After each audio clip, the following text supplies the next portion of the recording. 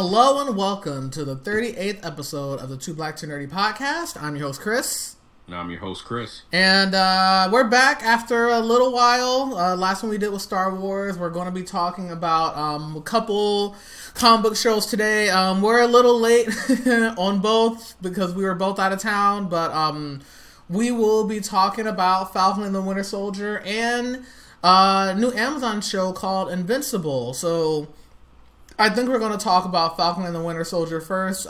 Chris, you want to go ahead and give us a quick synopsis of the plot? And also, we will be going into full spoilers for both shows. They've both been out for like a month already. So if you haven't seen them, just be warned that we're going to spoil anything and everything. Who's Captain America going to be? Yeah, if you haven't seen Endgame, you don't know the answer to that question. But yes, full spoiler warning in effect. So, Falcon and the Winter Soldier is catching up with, Falcon, Sam Wilson, and Bucky Barnes, the Winter Soldier, post Endgame, what they've been up to, and the journey to be quote-unquote worthy of the shield. And so, we start off with Bucky trying to make amends for his past with the world's worst therapist, and you have Sam getting back to reality. We meet Sam's family. Sam was obviously snapped away, so now he has to get, does he have credit now? Does he have money? We found out that the Avengers weren't paid. Shout out to Tony Stark. I love that. That was absolutely hilarious. I'm like, Pepper Potts couldn't give any of the homeboys a job, a stipend. I mean, yeah. Like, sorry, you Chris, disappeared continue. for 5.5 years. Here's some money to deal with that. I mean, personally, to me, I feel like anyone who fought in the battle with Thanos should get like a government stipend the rest of their lives. Like, they shouldn't have to work if they don't want to. Like every government should contribute, like that global repatriation council that we see in this show. They should all have contributed funds to the Avengers. Granted, you wouldn't have to do anything for the Wakandans because Wakanda is covered. Pretty much. Yeah. But this was Microaggressions, the show. Yeah, it was funny going into the show. The trailers pitched it as like, a buddy action show, something similar to say like maybe a Rush Hour, things of that nature. And I think the first episode, everybody was caught off guard. Like, they were actually going to have political commentary and actually talk about race and actually talk about, there was veterans commentary in there as well. And this is really the first Marvel show that really has kind of delved into this issue. I mean, Black Panther, they had images of slavery and they alluded. I mean, they talked about race of Black Panther for sure. But I mean, Falcon and the Winter Soldier is, I think, the first time they really talked about like things specific to African Americans and like all the as you mentioned, the microaggressions, the fact that people don't know Sam's name, they're like, oh, it's Black Falcon, sorry. No, go ahead. No, I was going to say things like the fact that him and his sister can't get along, and we'll get into all the Isaiah Bradley stuff in a little bit, but they were really going in the commentary with this one, and I really appreciated it. Yeah, and, that's always hit with, since I'm being on TikTok, that's always hit with, oh, why do we have to get into politics, or why do they got to throw race into everything? And it's just like, these were Captain America's two best friends. And if you look at all of the MCU, the movies that are the most political are the Captain America movies, because you literally can't have a movie about Captain America or a show about Captain America and it not be political. He's literally a symbol of the nation. So that there was a lot of pushback on that, and people were like, oh, they're just forcing it. And with things like the bank loan scene, or with also the cops in, I think, what was the second episode when they met Isaiah Bradley, or maybe it was the third episode. Second episode. Like, oh, that was Forrest, and it's just like, all right, just go up and ask 3 black people have they had a similar experience to either one of those, and you're gonna get a yes. Definitely. And I think Chris, you actually mentioned me. It was like a meme, right? It was like WandaVision. All the theorists are like, "Hey, I think that fly in the corner is Mephisto." And then people watching Falcon the Winter Soldier, and it's like, I don't know if this show's about racism, guys. I'm not sure. You're reaching there. But I definitely have a lot of opinions. So, I mean, I guess the main thread of the show is Sam and Bucky trying to investigate and take down this new terrorist group called the Flag Smashers. And essentially, these are people, hopefully I don't screw this up. So, what I believe, the Flag Smashers are people who weren't snapped that lived in certain places, and then when the snap people came back and they wanted all their land back, the Flag Smashers are people that were displaced. Is that was correct? Yes. Yes. All right, good. I screwed that up. So the thing about the Flag Smashers is that they're all super soldiers. The super soldier serum that gave Steve Rogers, Captain America's powers, has been recreated.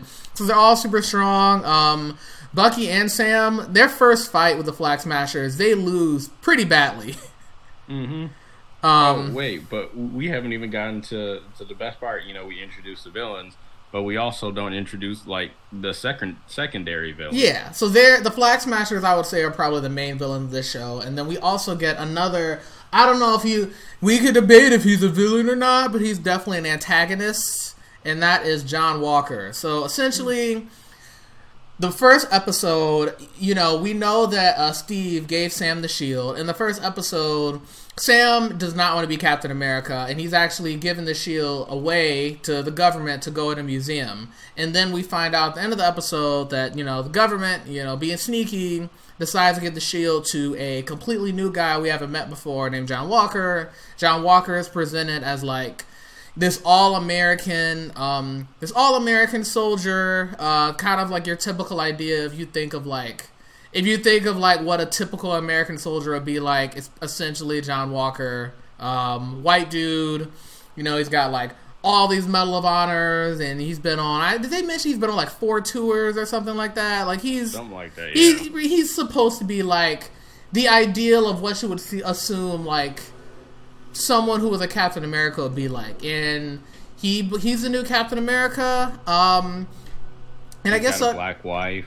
He's got a black wife. His best friend is black. His best friend is black, and I'm pretty sure in his debut, I'm pretty sure it was an HBCU band, or at least an HBCU style band for his it was an HBCU band at his alma mater, not college, but high school. Yeah, it is high school. But definitely a shout out to HBCU bands, always a highlight. But yeah. So the thing about John Walker's character is that he's a relatively complicated guy, right? He's not someone that's super evil or nefarious, right? He's not evil in the same way Thanos or Ultron was. He generally wants to be Captain America, but there's something about him that's missing. He's missing the compassion part that Steve has, which holds him back from being a good Captain America. And it makes him unqualified to be Captain America. And he and his sidekick are essentially trying to stop the Flag Smashers as well. They pretty much make everything worse with everything they do. And it kind of escalates from there. Pretty much, him and his John Walker and his sidekick have a rivalry essentially with Sam and Bucky. They don't really get along, and so you're kind of dealing with both of those characters. You're kind of dealing with both John Walker and the Flag Smashers. Sam and Bucky are dealing with both of them throughout the course of the show. Mm-hmm. And it seems like John Walker is also dealing with a bit of an inferiority complex. Because Sam gave up the shield for a couple of different reasons. He wasn't sure if he was ready/worthy of it, but at the same time, he knew that there would be an incredible bat. Well, when he gives up the shield, he's saying that America is not ready for a black Captain America. And honestly, by their reaction and giving it to someone like John Walker, who they said was, physically exceptional, they said nothing about, and by physically exceptional, he doesn't at the beginning have the super soldier serum, but he's just, in terms of just a regular human, he's like peak human condition. And so people were just like, oh yeah, this is Captain America. He's physically exceptional. But one thing that Dr. Erskine always said is, a weak man knows the true power of strength. And so John Walker is not presented as ever being a weak man. And so he lets the mantle of Captain America go to his head, the expectations, the pressure, and the name.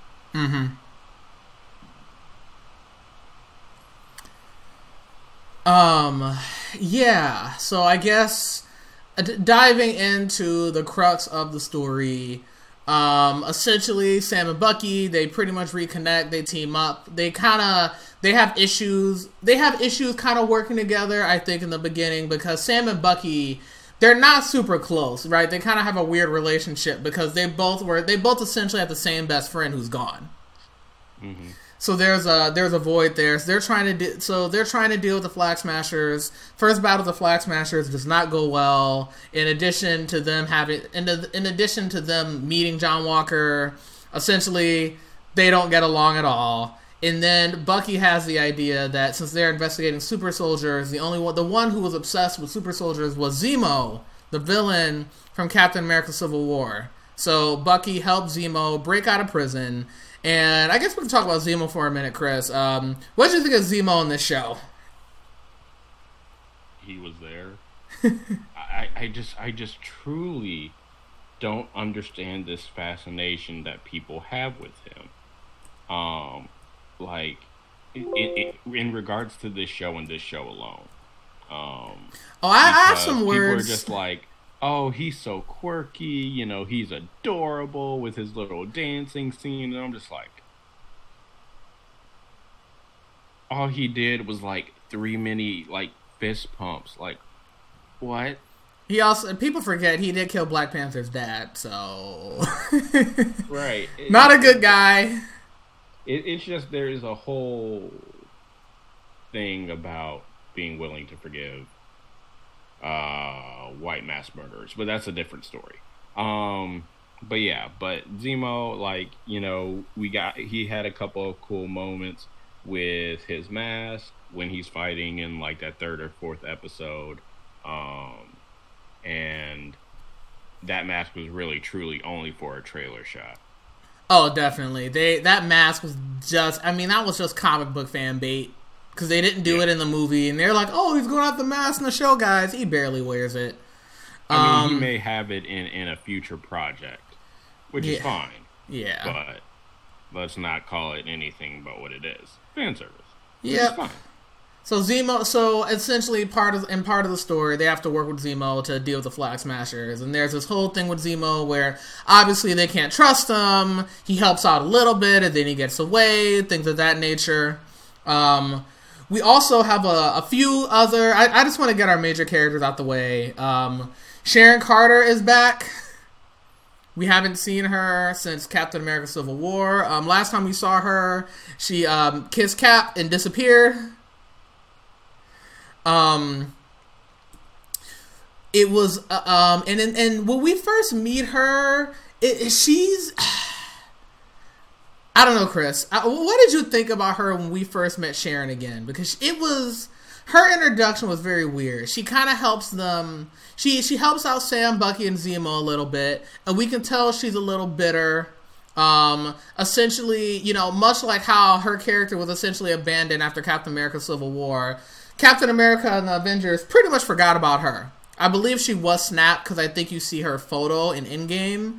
But essentially, she's kind of been left behind. She's still I don't know what you call it when there's like a warrant out from the feds, but she's a fugitive. She's still a fugitive. Yeah. She's still a fugitive. So she's hanging out in was it Madripoor?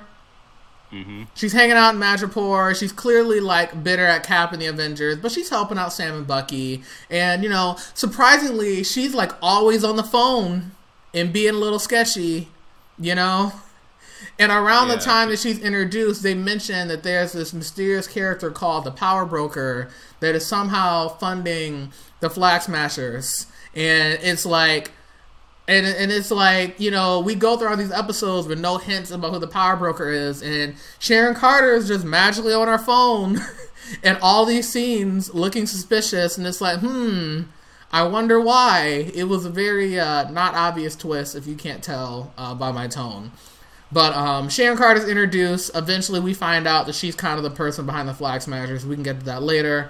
And the last character that I want to mention in this show that we do get for a couple episodes, which are cool, we get the Dora Milaje.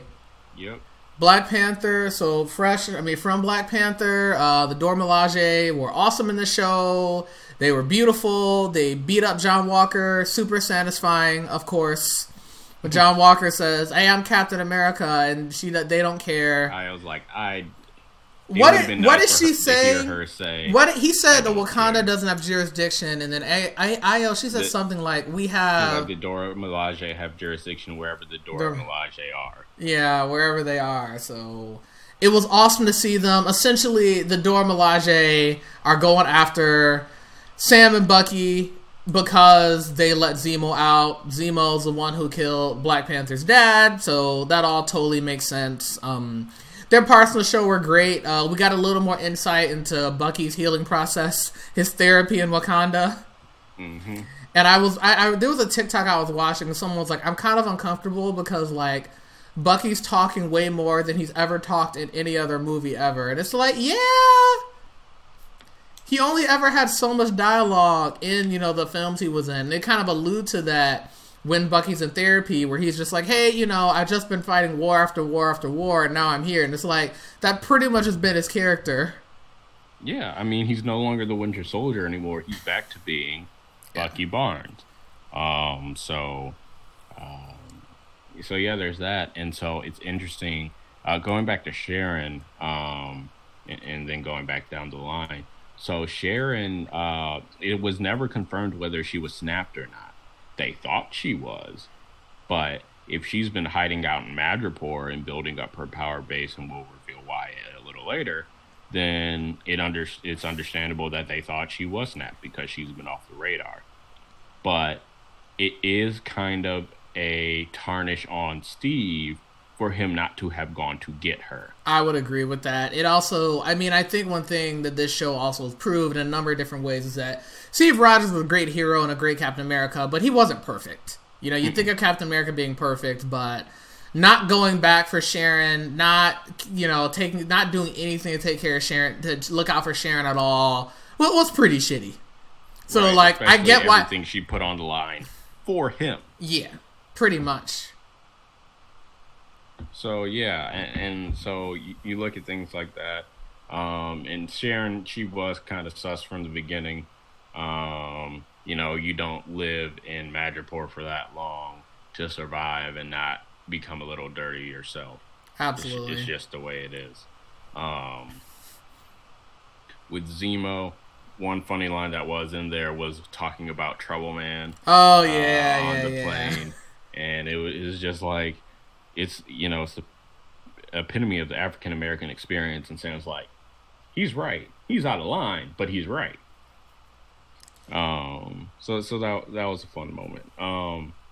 But it's interesting that people talk about Bucky is he's no longer the Winter Soldier. Like, while he can fight, he's not at the same level that he was in the Winter Soldier or even Civil War.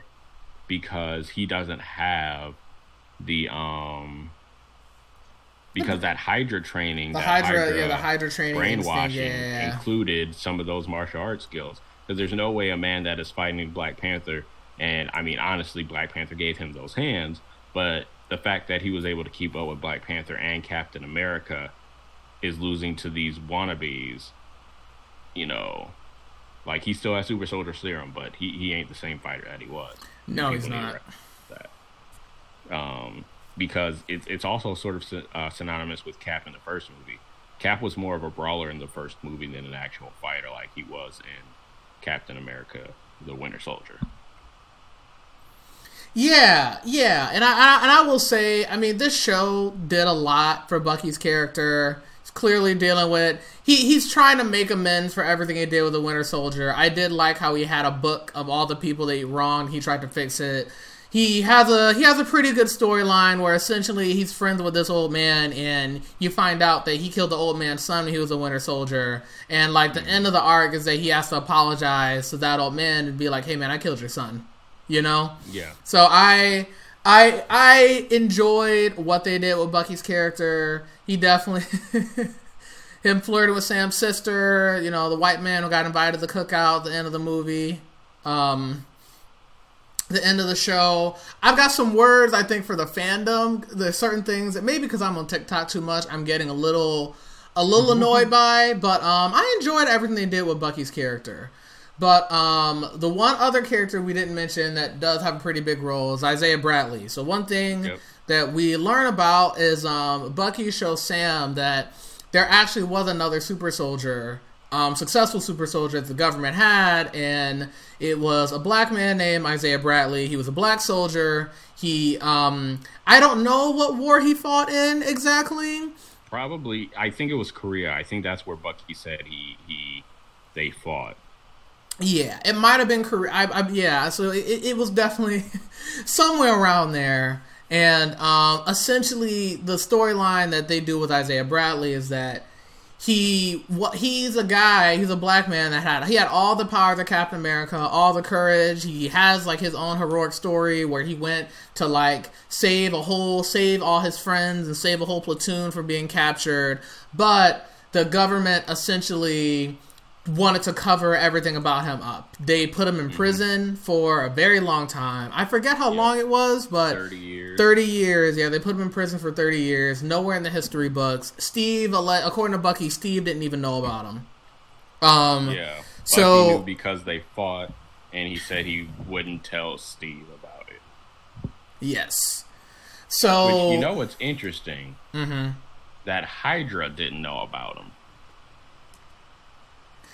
That's very interesting that they wouldn't. That they didn't.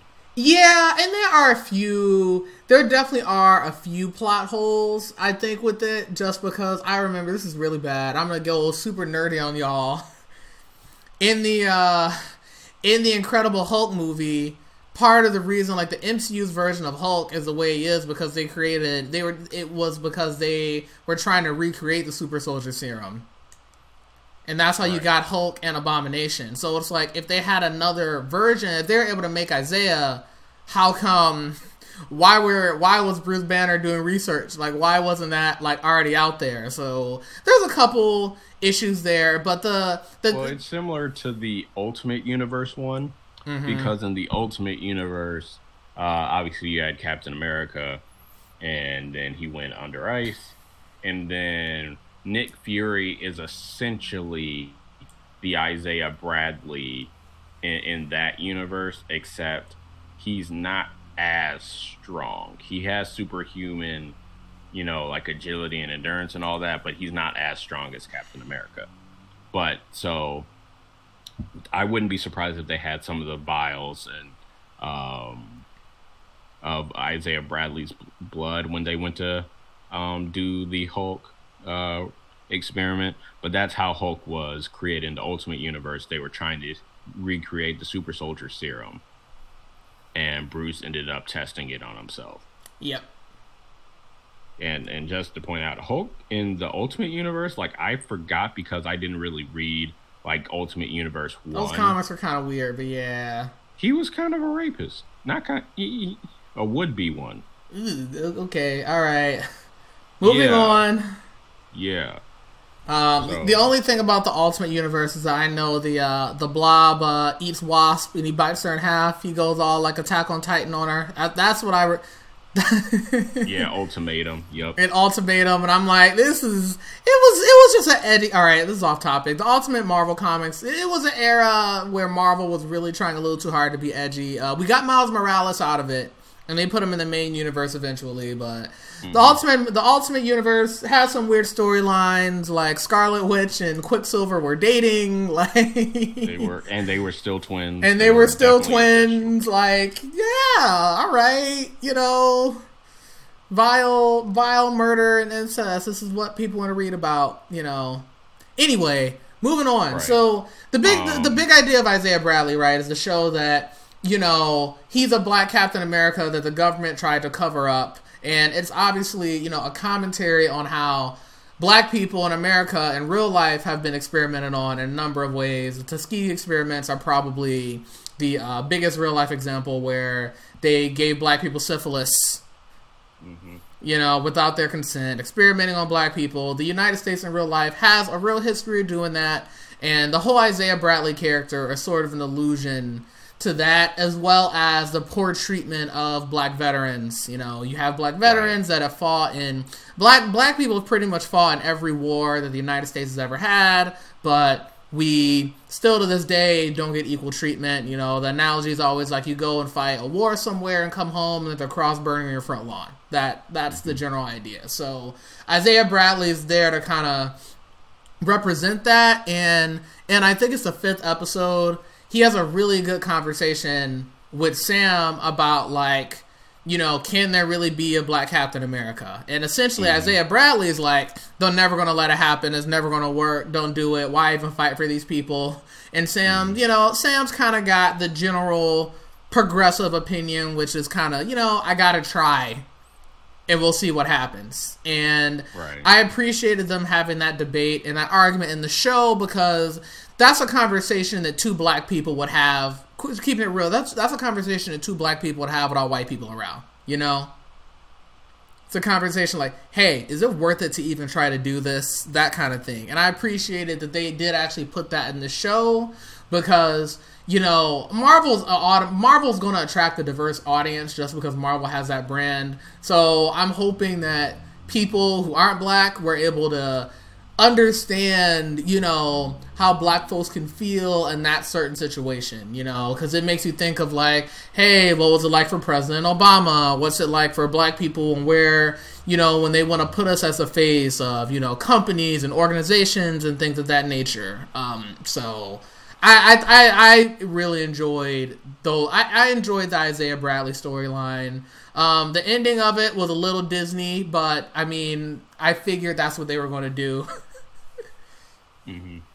I think the other thing to make sure to point out is that the story that Isaiah Bradley tells about why they threw him in jail was when so the story is there were a bunch of other black soldiers that were experimented on and got super soldier serum too, and to some moderate degree of success, right? And so then they got captured, and the U.S. government, instead of going to rescue them, wanted to just essentially carpet bomb the whole area to destroy any evidence. Right. So then, instead of ponying them around like they did Captain America, they kept them pretty much under lock and key. So Isaiah Bradley broke out, rescued them all, and brought them all back, just like Captain America did with Bucky and the Howling Commandos in Captain America: The First Avenger.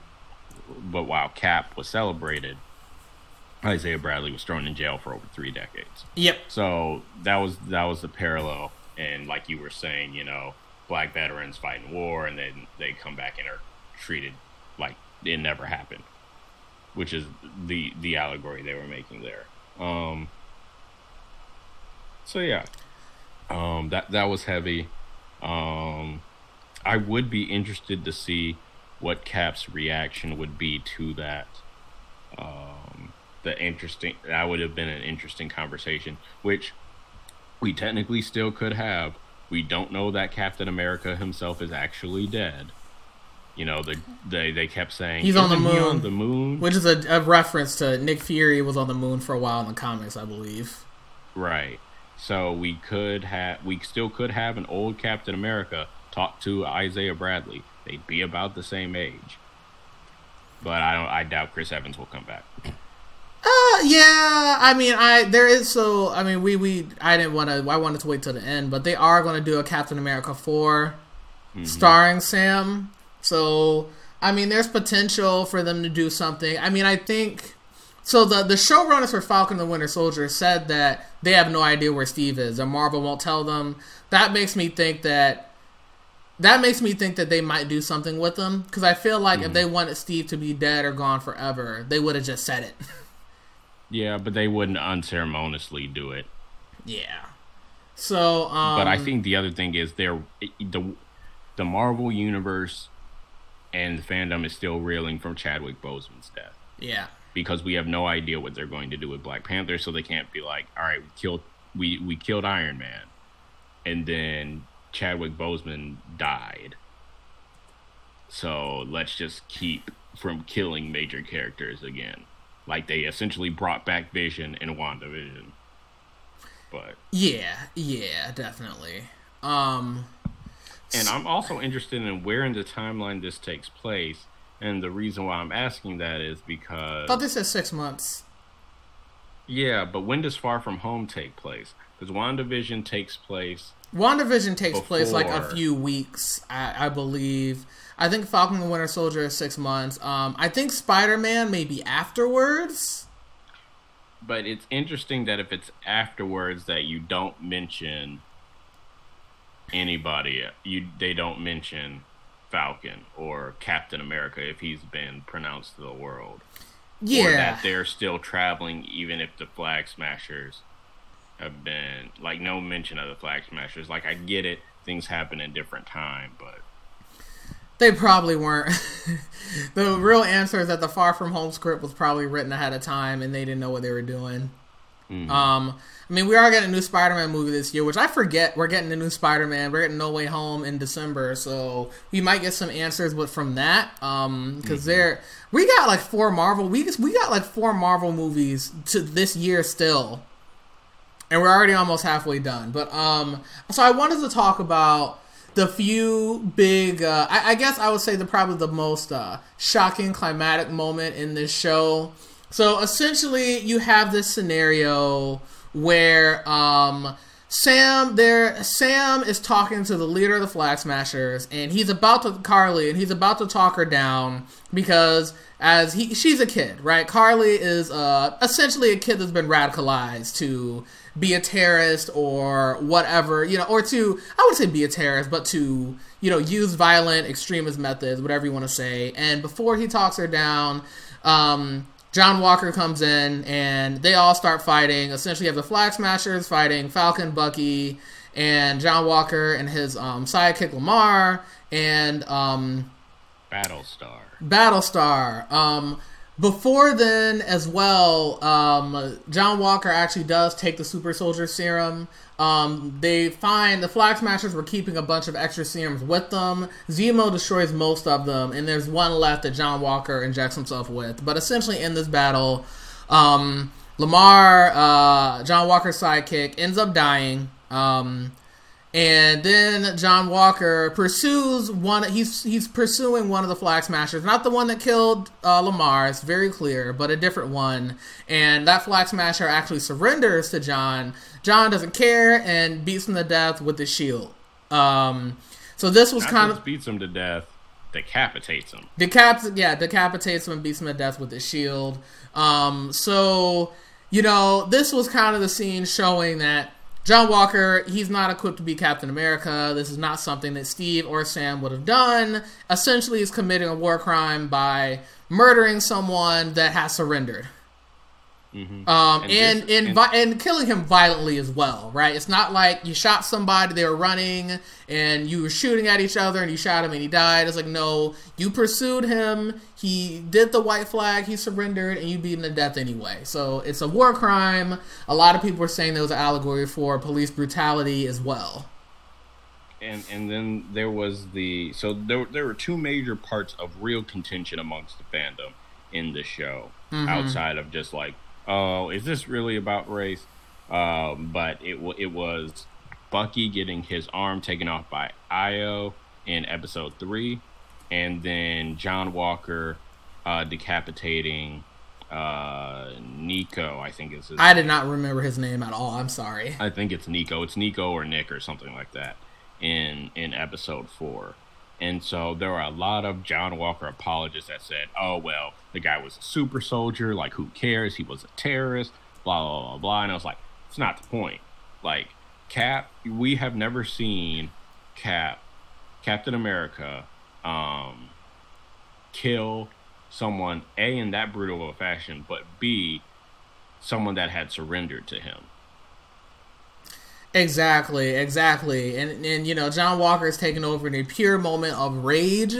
And the thing is, like, people want to debate, is he a villain or not, blah, blah, blah. And I have some critiques, both for the show later and of the fandom. But one thing that, I mean, the idea of John Walker is that he's not inherently, like, a terrible, terrible guy. Like, he's upset that his friend was killed. Totally makes sense. Right. But he's not a good Captain America. You know, what he did is not something that a hero would do, essentially. Mm-hmm. It was very unheroic. The Punisher would have done it. Tony was trying to do it. Tony would have done it. Yeah, Tony would have done it. Except, I guess, even in John Walker's defense, that literally happened right in front of him. Tony just saw it on replay. Yeah, definitely. Some people were making the argument that John Walker was, you know, more sympathetic, or they said he wasn't a villain because of that moment, because, you know, he didn't have anybody to stop him, like Cap was there to stop Tony, or how Okoye and Nakia were there to stop T'Challa from killing Claw. And the key distinction between all of those moments was, okay, even though Bucky was brainwashed, he was the person that committed the crime of murdering Howard and Maria Stark. He would be guilty of that. Granted, he would have a defense, but it only goes so far, and we haven't even gotten to the brainwashing part, the legal aspect. But he's at least, he did it. Claw did steal from Wakanda and then bomb and kill several members of the border tribe in Wakanda. I believe so, yeah. T'Challa was going to kill Claw for the crime he committed, and Tony was going to kill Bucky for the crime he committed. Now, John Walker was not killing Nico for the crime of killing, or he was killing Nico for the crime of killing Battlestar. But Nico wasn't the one that killed Battlestar. No, he didn't. It was Karli. It was Karli. And he didn't even go after Karli. He didn't ask where was she. You know, he just went, I'm taking you out. Yep. And so there's a whole difference in that context. Because the other thing is, T'Challa was going to take him back to Wakanda to kill him. Like, that would have been... Claw would have been executed. No way about it. Yeah. So, people really wanted to play devil's advocate with John Walker. And you saw that he didn't even have remorse after that. He doubled down. He got court-martialed. He essentially got a slap on the wrist. They, you know, stripped the title of Captain America from him, but they didn't throw him in jail or anything of that nature. So he got off relatively scot-free. He then went to Lamar's parents and lied and said the person he killed was the person that killed Battlestar. I don't believe the sister believed him because she looked kind of sus of him. But yeah, and then, you know, he made his own shield, and people were like, oh, he was redeemed at the end of the season. Well, that's one of my critiques of the show. John Walker's redemption, it happened way too fast. I think the show... I don't even think he's redeemed. To be quite honest, I don't think he's redeemed. Yeah, I didn't... The thing I didn't like... So we can get into the last episode in a second. But essentially, Sam and Bucky have a three-way fight. I mean, they both fight John Walker. They get the shield back from him, and then, after that, John Walker's court-martialed. There's a lot of symbolism in that fight. John Walker rips Sam's falcon wings off. So that is, of course, symbolism that Sam is no longer the Falcon. At that point, he gets Cap's shield back after that. He has a training montage with Bucky. Pause, and you can see Anthony Mackie's stunt double at a few points. Someone on TikTok pointed that out and ruined it. Mm-hmm. And then the other thing I want to mention about the training montage, two things actually. One, there's a part where Sam is running, and there is space on the left, purposely, because Cap would always run past him on his left, which is a nice touch. And then the second one was when Sam is throwing the shield, and then later in the series or season finale, however you want to put that, he's using the shield. People are just like, well, he doesn't have the super soldier serum. How can he learn it? How can he throw the shield so well? Isn't the shield super heavy? Which is a double standard, because no one had those questions when John Walker did it. And B, no, the shield isn't very heavy. It's light. That's the vibranium part of it. It's actually very light. It makes it durable, and also is what makes it defy physics. Yeah. So, no, Chris, all those points are correct. But essentially, after the big John Walker fight, the 5th episode is when they start wrapping up a bunch of storylines. So, I believe Sam, he gets the help of the community to fix up the boat. Right, that's pretty much what happens. Mm-hmm. Fix up his sister's boat. Bucky helps out. Sam starts training with the shield. He gets Bucky gets Zemo arrested. He tricks Zemo to getting arrested by the Wakandans. The Wakandans take him back to prison. And I don't know why they did it to him, but did it for him. But Bucky requests that he essentially makes a request to Wakanda, and we find out in the last episode it's to get Sam a Captain America suit, which we see in the last episode. Because they made him his suit in the comics. Yeah, which was cool to see. I like, even though Chadwick is no longer with us, I like anytime Wakanda is a part of the universe. Wakanda is mentioned. Wakanda's always watching. Wakanda's always there. One thing that's off topic, you touched on this, but a lot of people didn't like that the Dora Milaje had a safeguard and Bucky's mechanical arm. And it's like, yo, they gave him that arm as a gift. Bucky was a killer. They gave him the arm of the favorite of Steve. Of course, they will put a fail-safe in there in case he somehow turned against them. That makes total sense. And people are like, oh, well, Bucky would be really sad they did that to him. And I'm sitting here like, to not expect something like that, I think would just be... It'd be totally ignorant. To me, it was almost like a parent like buying his kid a car and then taking the car keys back when the kid, Yeah, that is a very layered conversation. Yeah. As I learned so there was this guy that made a tweet that said essentially that it showed that the Wakandans never really trusted Bucky at all. And I was like, that feels weird to me. And I didn't put a lot of thought into this TikTok, but I was just like, talking off the top of my head and doing it like in 30 seconds instead of 60. I was just like, it's just kind of a weird take, because they would like essentially just saying what you just said, and it blew up. Oh, really? And it got crazy, and there was this whole thread. Like, people were not even arguing with me at some point; they were arguing with themselves in the comments, which I'm like, yeah, boost my engagement. But there was this one guy who was making, I feel like, a rather compelling argument that was talking about, the ableism and the disabled community, and I was like, okay, that's a fair point. That's fair, yeah. That's a fair point, and that's an argument and a conversation that definitely should be had. But when people would push away the Wakandans to just focus on Bucky. And it's like, all right, let's look at the Wakandans' history in the past 10 years in the MCU. They just barely opened up. They had one king assassinated. They took in Bucky. They had Killmonger overthrow their king. And then Killmonger wanted to use Wakandan vibranium weapons to essentially plunge the world into a world war.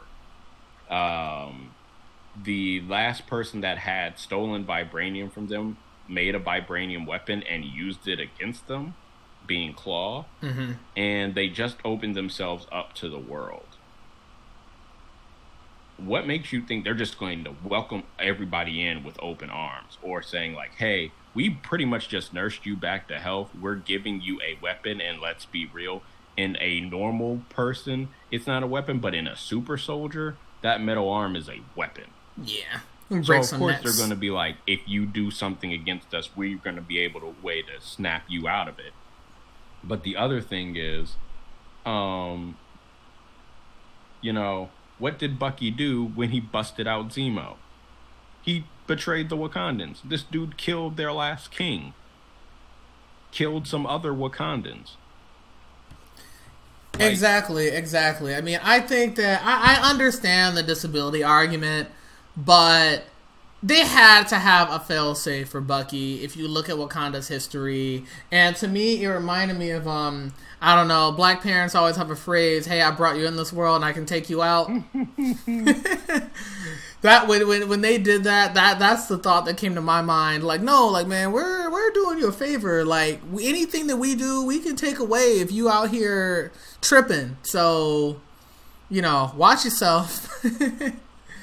But yeah, so there were some issues with this show, but let's hurry up and not hurry up, but let's wrap up. Let's talk about the finale and kind of the end of the show and what happened. So the last episode, we get Sam's debut as Captain America. He is no longer the Falcon. He is officially Captain America. He has a new suit. He has a shield.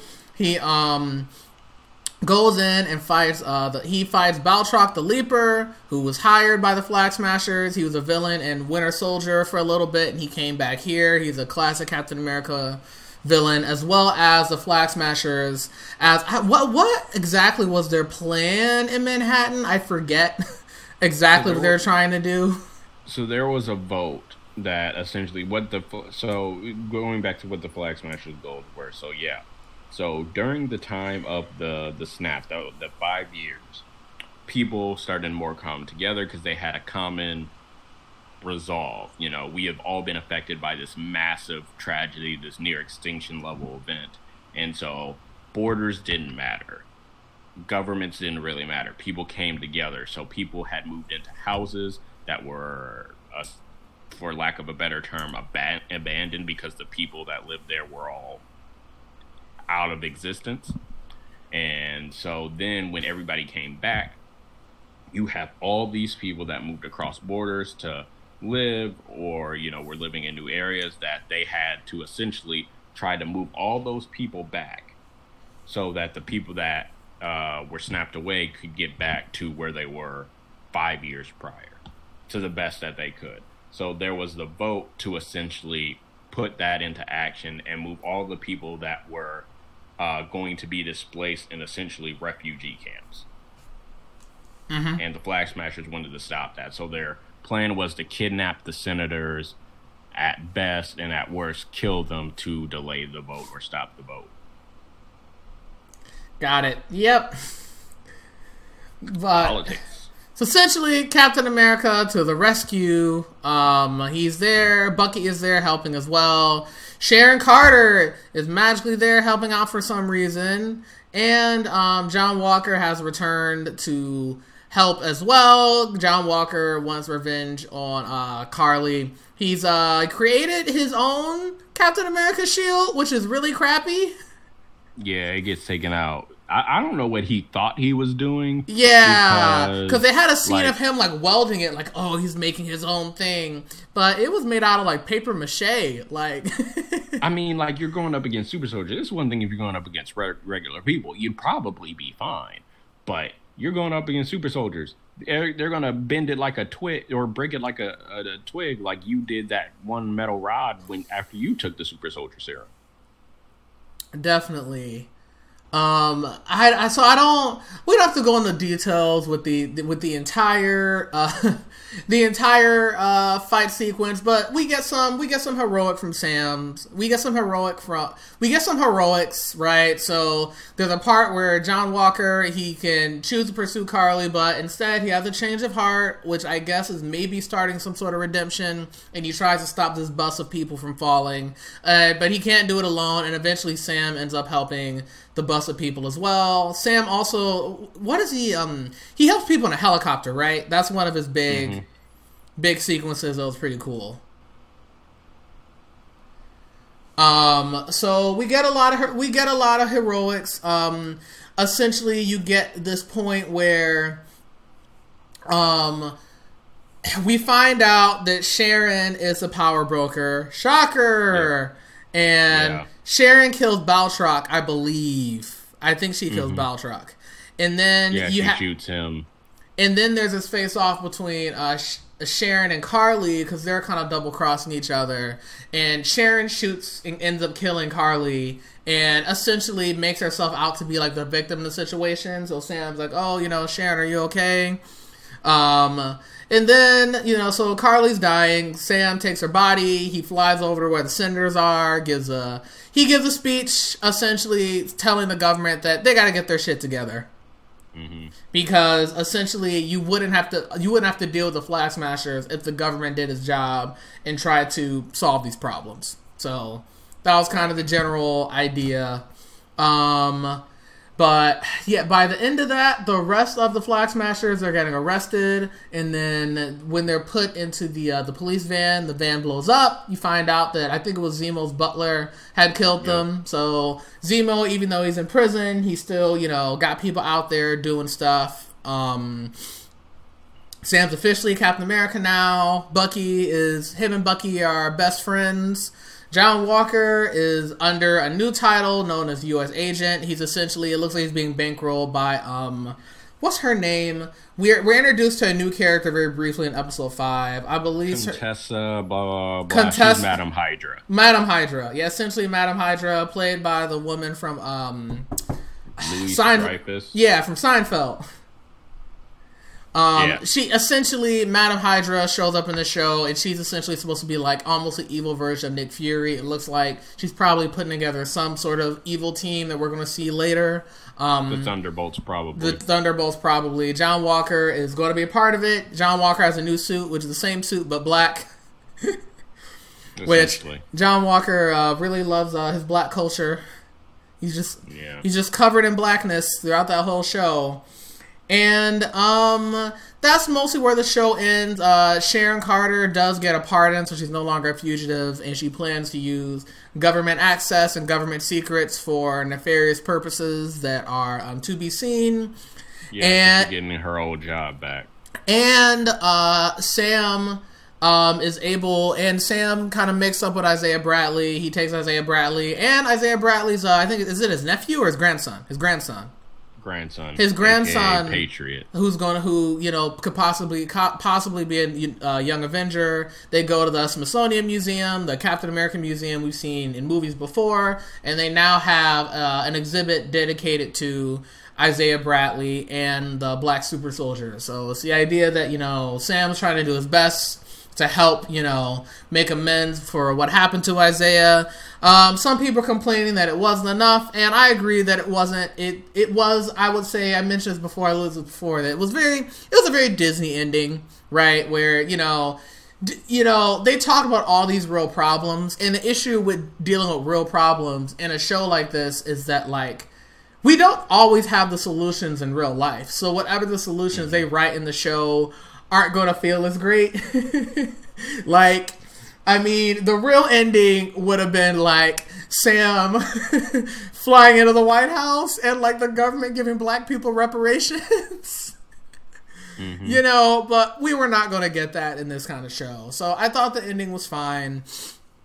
So overall, I enjoyed Falcon and the Winter Soldier. I definitely think it was a step right in the right direction as far as not just representation, but actually putting cultural issues in these Marvel shows. There was a lot of discourse online about like, oh, I don't like when Marvel's political. Marvel's supposed to be escapist. Well, first of all, the comics are political all the time. Second of all, we've had so much Marvel content at this point that purely, if you're looking at this purely from like a financial perspective, the medium has to evolve. You know, we can't keep having team up movies where things blow up and there's no plot. You know, there has to be more thought into a lot of the storylines that come out. And I'm glad that we're getting that both in WandaVision and in this. Both of these shows were different than what we had seen before. And I mean, Chris, you've complained before about Marvel having its formulas, you know? And Marvel, if they want to continue to make movies, the MCU wants to continue to grow, they're going to have to break out of their formulas and do some stuff that occasionally might make people uncomfortable. So I'm glad that they did this. There were a few things I didn't like. You know, John Walker I thought was forgiven way too soon. Sharon being the power broker, way too obvious. I really hope she's a Skrull, because we didn't really get a good reason for why she's a villain now, except for, hey, she was abandoned by Cap and the Avengers. But, you know, for Peggy Carter's niece, who supposedly looked up to her Aunt Peggy, supposedly wanted to be heroic, I feel like there definitely we needed like a flashback or something to show us how that character becomes a villain. I'm fine with her being a villain, but I think that we needed more of like the why for that character specifically. Yeah. They did Sharon dirty. So Sharon done a little dirty. But yeah, overall, I enjoyed the show. I have a couple more thoughts. I want to talk about the fandom for a minute before we move on. But Chris, did you have any other thoughts about just the show itself? No, I thought it did a good job. I think 6 episodes was probably right. You could probably have done one more. I don't think it needed to be longer than 7, given the story that it told. But yeah, I feel like the actor that plays Carly is now sort of typecast because she was essentially the same character in Solo. Oh, was she? Star Wars story. Yeah. Essentially like a freedom fighter-esque character that I wouldn't say she had extremist tactics in Solo. But essentially it's like, okay, if you're robbing robbers, you're not gonna, be clean about it. So, yeah. I liked it. I think they did a good job. I'm excited for Captain America 4. I'm glad we're getting a Captain America 4. I'm glad that Black Captain America gets to have a movie. There's definitely a lot of ways they could go. The one thing I wish that we didn't get here that I wanted to get I think there's a part where Sam is Captain America in the comics where he has a fight with him and John Walker and beats down John Walker on his own. There was a good article that came out, I think it might have been Black Nerd Problems, that talked about how Sam Wilson has never won a one-on-one fight in the MCU. And even after this show is over, he still hasn't. Part of me wishes that he beat Baltrock in the finale. But Captain America 4, I want Sam's Captain America to win a fight against a major character. I think what's going to happen is, because just like there was a difference between Bucky and Winter Soldier Civil War and Cap and First Avenger and Winter Soldier, is that Sam is going to train. He needs to. He'll probably train with Bucky, and they'll probably be able to train granted, we don't really know what's going to happen with Wakanda, but they could, train with Black Panther. I don't even know. I mean, they could meet Shang-Chi at some point and train with him. I don't know. There's a lot that's up in the air with martial artists in the MCU. So yeah, because I mean, Sam has his wings, so he'll be able to have a different type of fighting style. Like, Spider-Man came up with his spider martial arts form with Shang-Chi. That would be cool to see for Falcon to do that. Definitely, definitely. So I'm excited for where's to come. The one thing I want to touch on this show before we move on. All right. So we've talked about the fandom a little bit. How people were complaining that there was too much race talk in the show, and they want their Marvel to not be political. But I'm gonna keep it real. For a show that, was essentially about a black Captain America, the majority of the Marvel fandom pretty much stand every white character in this show. And not Sam at all. If you were on TikTok, the characters that got the most mainstream attention were Bucky, John Walker, and Zemo. Yep. 100%. People like Zemo's cute little dance, even though he's a war criminal. People like Bucky, which is fine. I'm cool with Bucky. Everybody feels sorry for John Walker, even though John Walker is... Look, you can like his character. And the actor Wyatt Russell did a great job. But, John Walker is not Captain America. And John Walker, in my opinion, is not really a hero in the traditional sense. At least not yet. You can say he's an anti-hero. Captain America... Steve Rogers is who America wants to be. John Walker is who America really is. I look at John Walker the same way I view as a Punisher. The Punisher is not a hero. Not in the traditional sense. And this frustrated me a little bit, because the Marvel fandom, a lot of folks will claim, oh, I'm not racist, I just happen to like this character or whatnot. But there was not a lot of attention to Sam and Anthony Mackie, in the fandom. And I get that, some of the other characters kind of got to do maybe some more fun stuff. But the only people I really saw hyping up Sam as Captain America were black TikTokers and black, fans online. I think there was one, it was pretty good. It was like a guy, he's watching Sam's training sequence, and he's acting like a football coach or an athletic coach. We're like, come on, man, you got it. Yep. Get back up. Let's go. And that was pretty, it was pretty funny.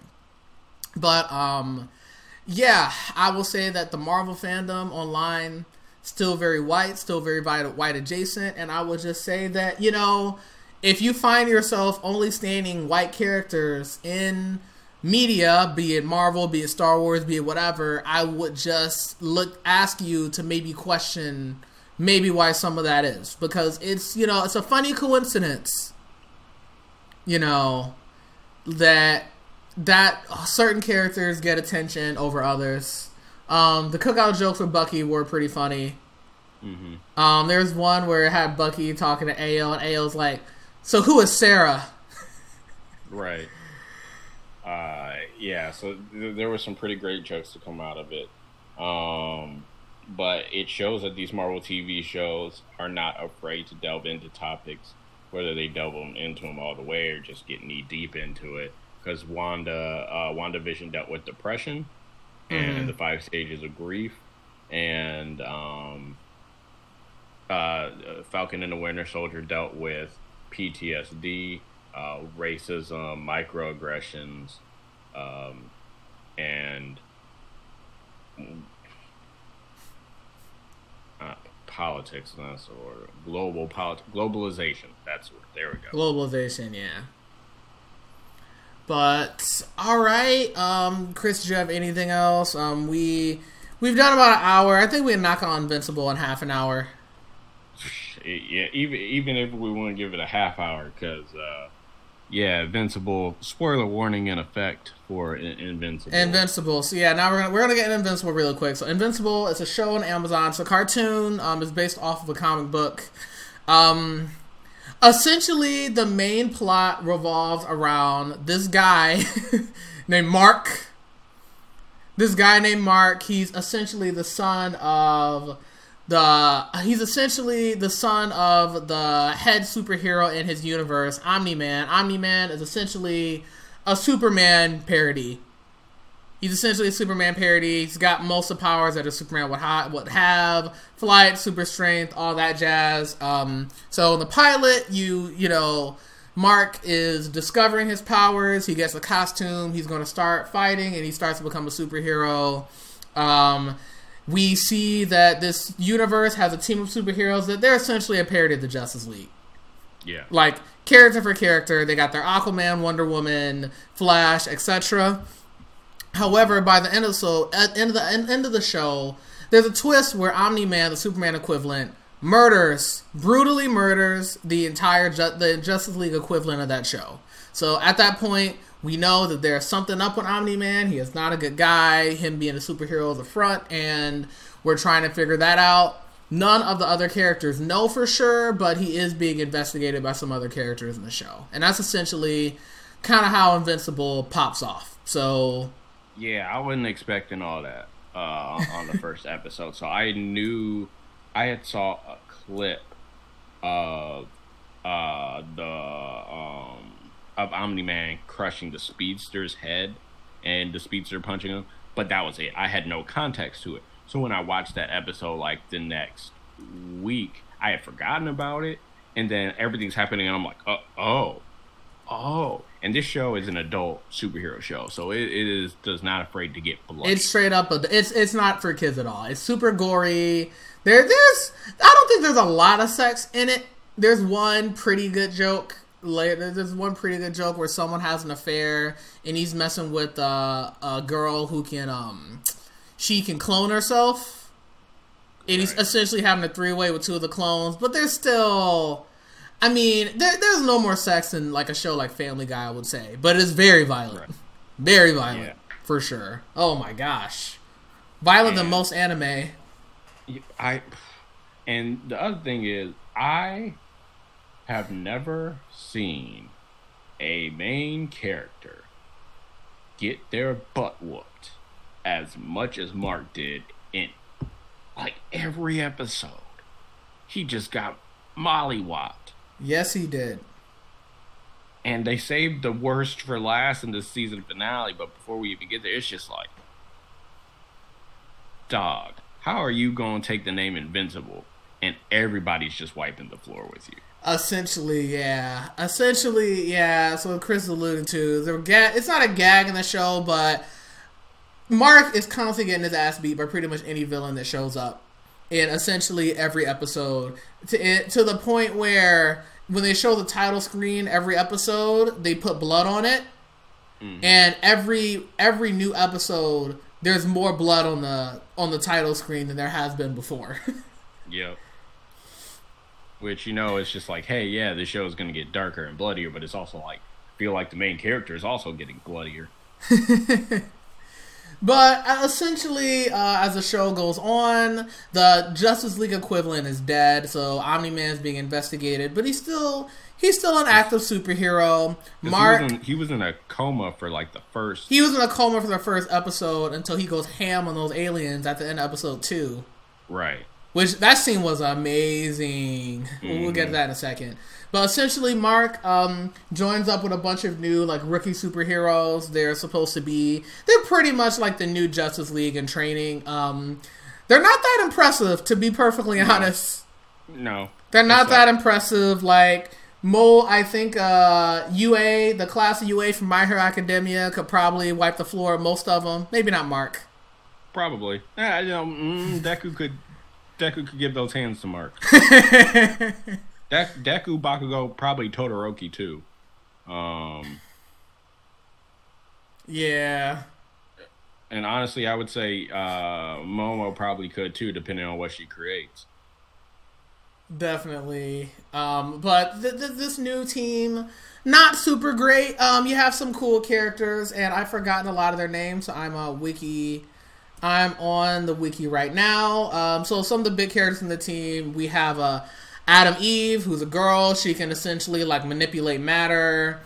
Mark has a best friend. Let me look. There's a robot who, we can talk about later. That storyline is really weird.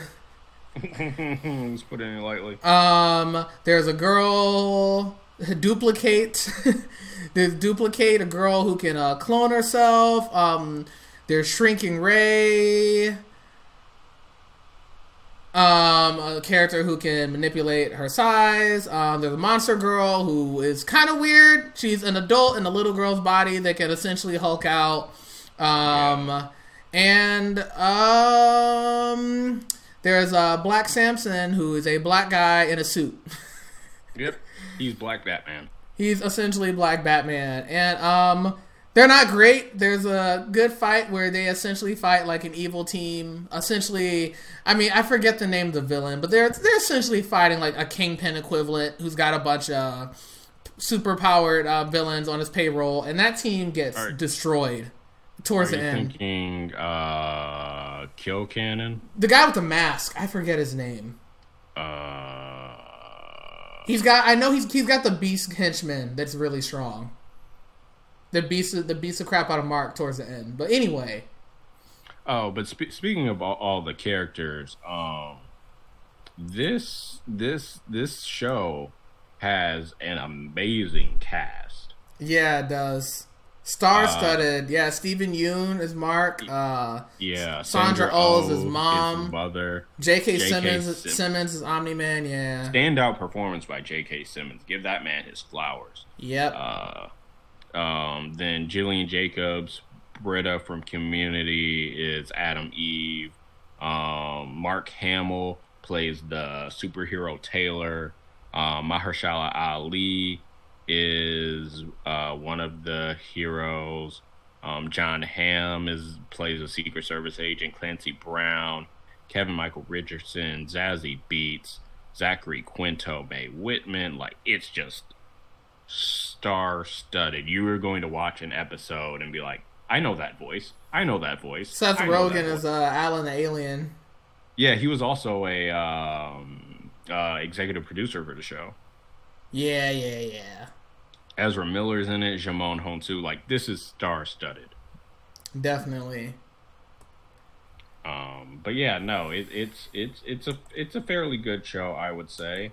And then we get to the twist. You know, we know like Omni-Man's not like a great dude after the first episode. And while he seems like a rather solid dad to Mark, it slowly capitulates till we get to episode 7.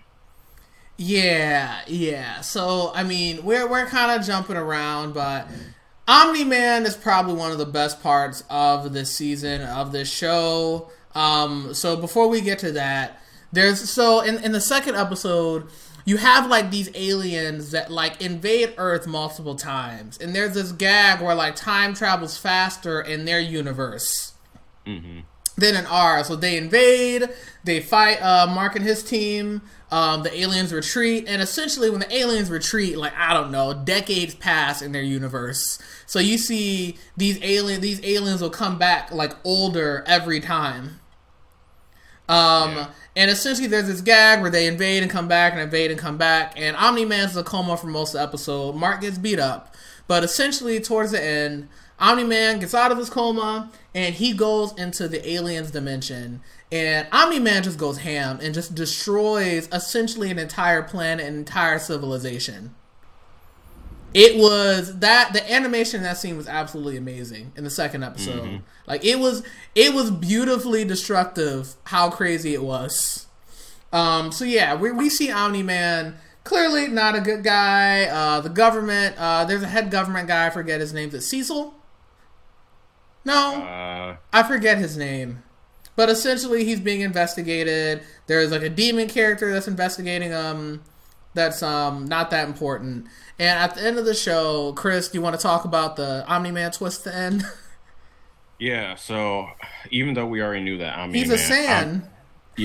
Even though we knew Omni-Man was the evil Superman, he's essentially Vegeta.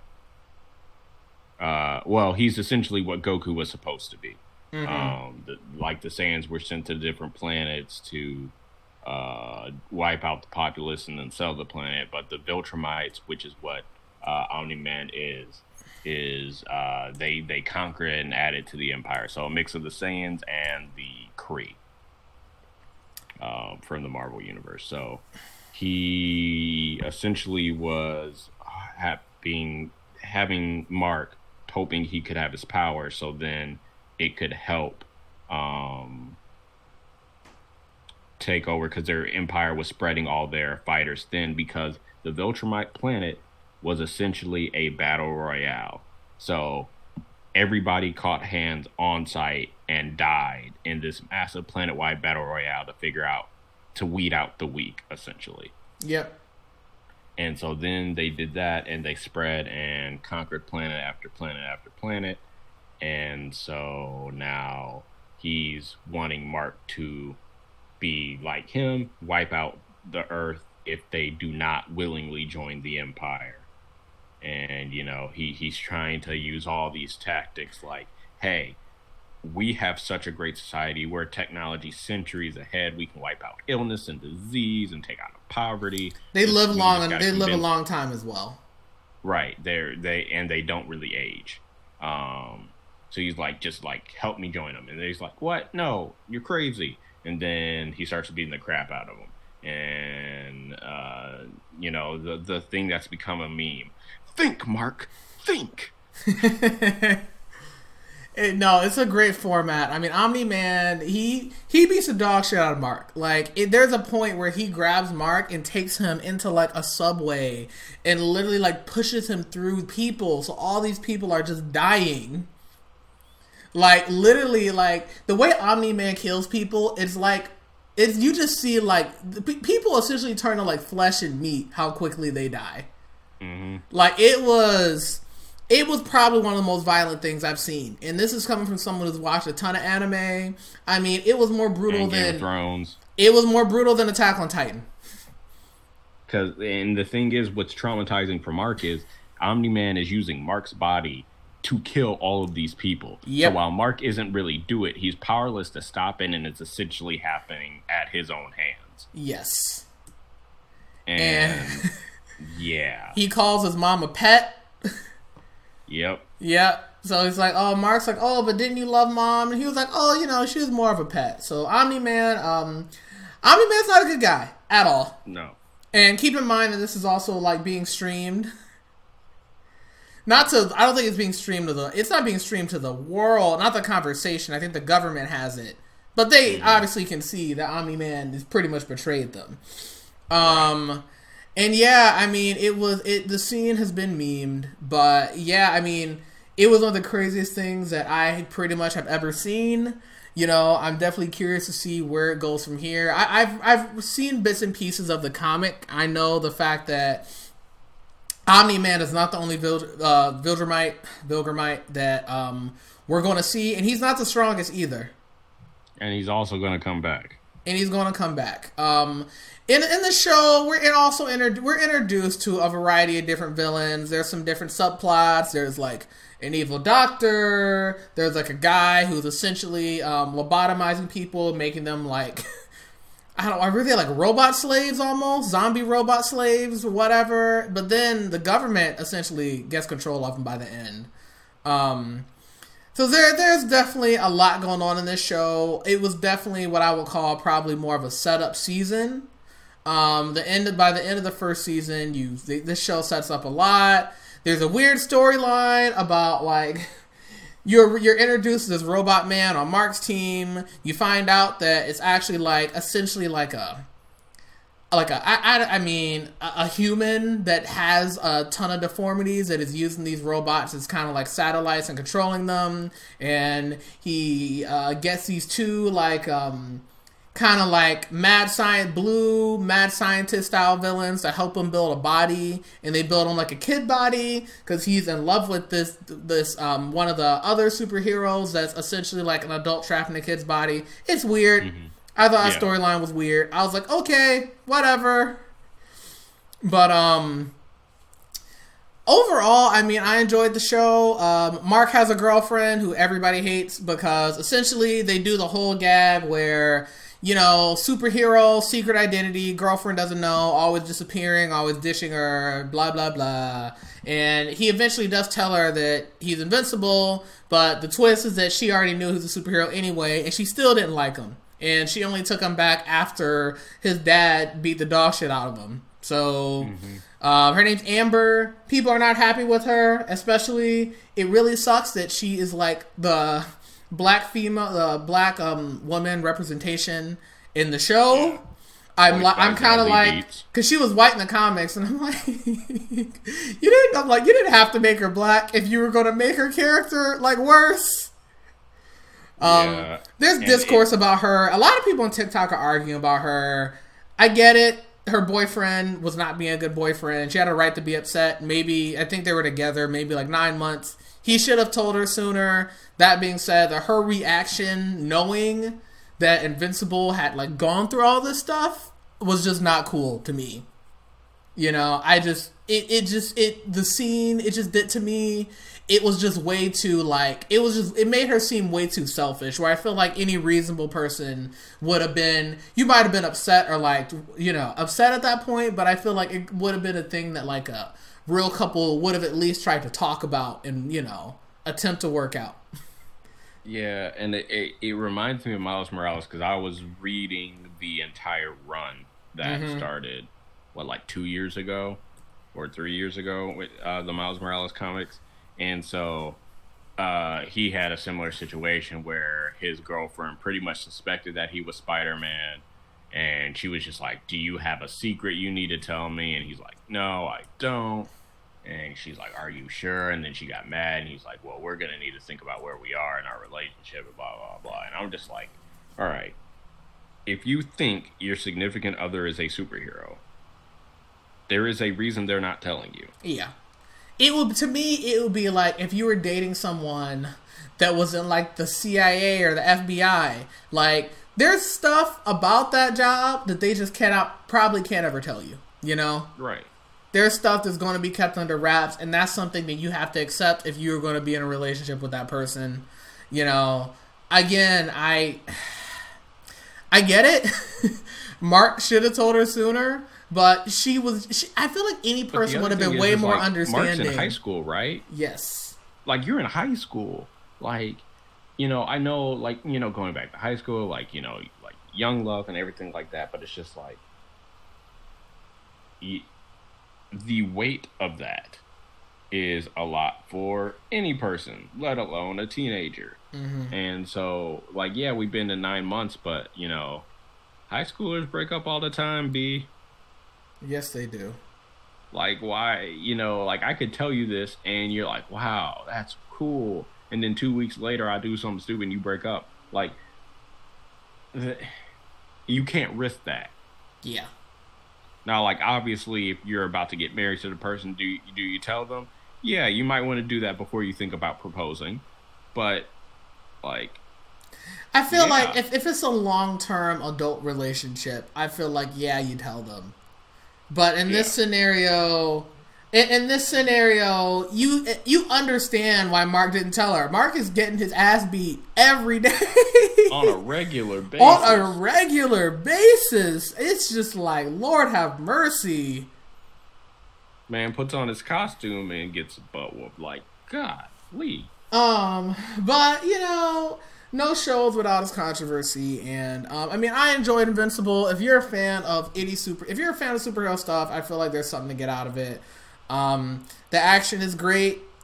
People are saying like Invincible's better than every anime, and I'm like, all right, slow down. Yeah. Slow down. Pull that back. Just pull it back. Slow down. Like, Full Metal Alchemist, Avatar: The Last Airbender, Hunter x Hunter, Attack on Titan all exist. Rurouni Kenshin. Yeah, Rurouni Kenshin, Yu Yu Hakusho. Just chill. Chill, dog. But it is a good show. One thing I wanted to mention before we go, so we've been going like an hour and 20 minutes, and I know it's getting late. So, how do we feel about the evil Superman trope? Do we want Omni-Man to be the last evil Superman we see for a while? Because we've had Injustice Superman in the comics and the games. We have had the Nightmare Superman in the Snyderverse. We have had Homelander in The Boys. And we now have Omni-Man in Invincible. So we've gotten a lot of evil Superman stories, let's say, within the last decade, one way or another. And I read a good article about like the last 20 years, because that's when Omni-Man, Homelander, and Brightburn were all created before they came to like visual media or like animated media or TV or whatever, or movies. Was they were created in the 2000s, so the 2000s just loves an evil Superman. Though I will say, idea for a death battle, evil Superman battle royale. With all the versions. Superman's dog walking everybody. I know he should dog walk everybody. Throwing who does Marvel got? Hyperion. Maybe the Sentry. Yeah. I feel like the Sentry could put up a fight, maybe. But Clark could beat most evil Superman because he's powered by the sun. It really depends on if Sentry turns into the Void and which version of Superman you're using. It's all fluid, but it's like. I would still like to see that Homelander's animated though. Yeah. Yeah, Homelander's out. Omni-Man's out. Kid from Brightburn is out. Then you have Sentry, Hyperion. Probably Hyperion's out, and then you have between Sentry and Superman. And it's just yeah. But yeah, no, I'm a little bit tired of the evil Superman thing. We get it. We get it. It's a critique. I mean, usually evil Superman are always presented as like, Superman's supposed to be the all-American hero. In recent decades, we're a lot more critical of the United States and the role it plays, in the world and how it treats the citizens. And I feel like we get a lot of evil Superman to show like, okay, this is how a lot of the world views America. There's a lot of that in The Boys, especially. The Boys is really, Homelander and The Boys is a Superman parody as well, and essentially he's used to show how much America sucks and how terrible America can be. So, but yeah, I'm getting sick of the trope for sure. I saw this cut that was funny. So the scene where Omni-Man fights the fake Justice League. You know how he kills fake Batman by grabbing his leg and smashing him into the ground. Someone cut it with Bruce Wayne, and he grabs Batman and breaks and smashes his head, and people are like, "This is how Batman versus Superman would go," and it's a cut of Omni-Man killing fake Batman. I forget his name, and I thought it was pretty hilarious because Superman's OP. But Invincible's a good show. Hopefully the MCU doesn't do like a fake Superman equivalent. I don't think we need to see Hyperion in the movies, to be honest. Yeah. Blue Marvel though would be cool, but I would like to see Blue Marvel. Or they could do. We don't need to. DC is maybe doing a movie about a black Superman, and everyone hates the idea. Yeah, not today. Not today. Oh god. But if you want to do more Superman stuff, hey, Icon is just sitting there, and Icon's a good guy. Yeah. If you want to do a black... Never mind. I won't go there. I'm saying that if you want to do more Supermanish stuff, Icon from Milestone Comics is sitting there. Could make a movie. Would be a great fake out, though? Cast Idris Elba. You know it would be a great fake out? Yeah, if they said they were doing a black Superman, and it ended up being Icon. It would be cool. Who would you cast for Icon? I think Idris Elba could do it. Yeah, he would need to bulk up a little bit. He's a little bit older, but he should be fine. Because Icon's usually like a grown man. Like, he's like a professor, I think. Right. In his day life, yeah. But anyway. Yeah, so...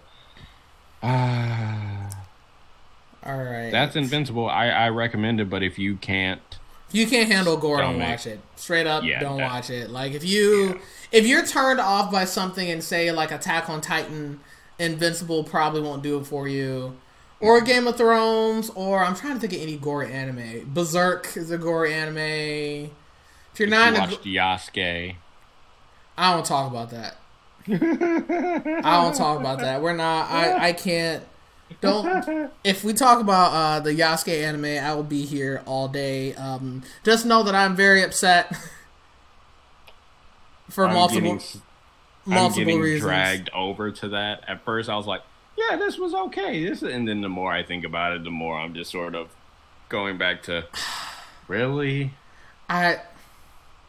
They went way too anime. Why were there robot? All right, I'm done. I'm done. We'll save that for the next podcast. I'll do another. We can do another show. Yeah, we can do another show. We'll definitely have another theme. But yeah, we're going to go ahead and wrap up. Chris, unless you have anything else.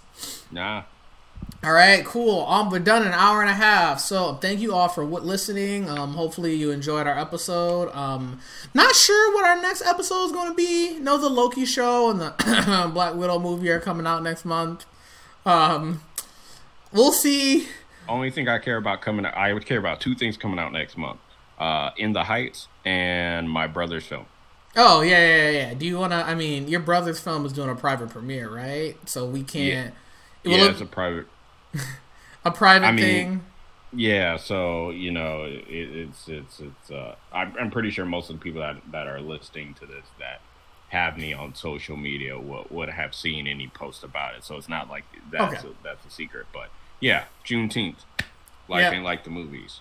Yeah, Life Ain't Like the Movies is Robert Butler, Chris's brother, film. He's been on the show a couple. He was on last episode for the Star Wars. He's on the show every once in a while. So yeah, that's going to come out. Hopefully, it comes out for everyone eventually, and then we can promote it. But yeah. So this has been Chris. This has been Chris. And we hope you have a great week. And thank you for listening. Until next time. Live long and prosper, and don't let your evil alien dad beat you up. Hashtag restore the Snyderverse. And also, Captain America is black now. Ha ha ha ha ha. My captain is black. My Lambo's blue.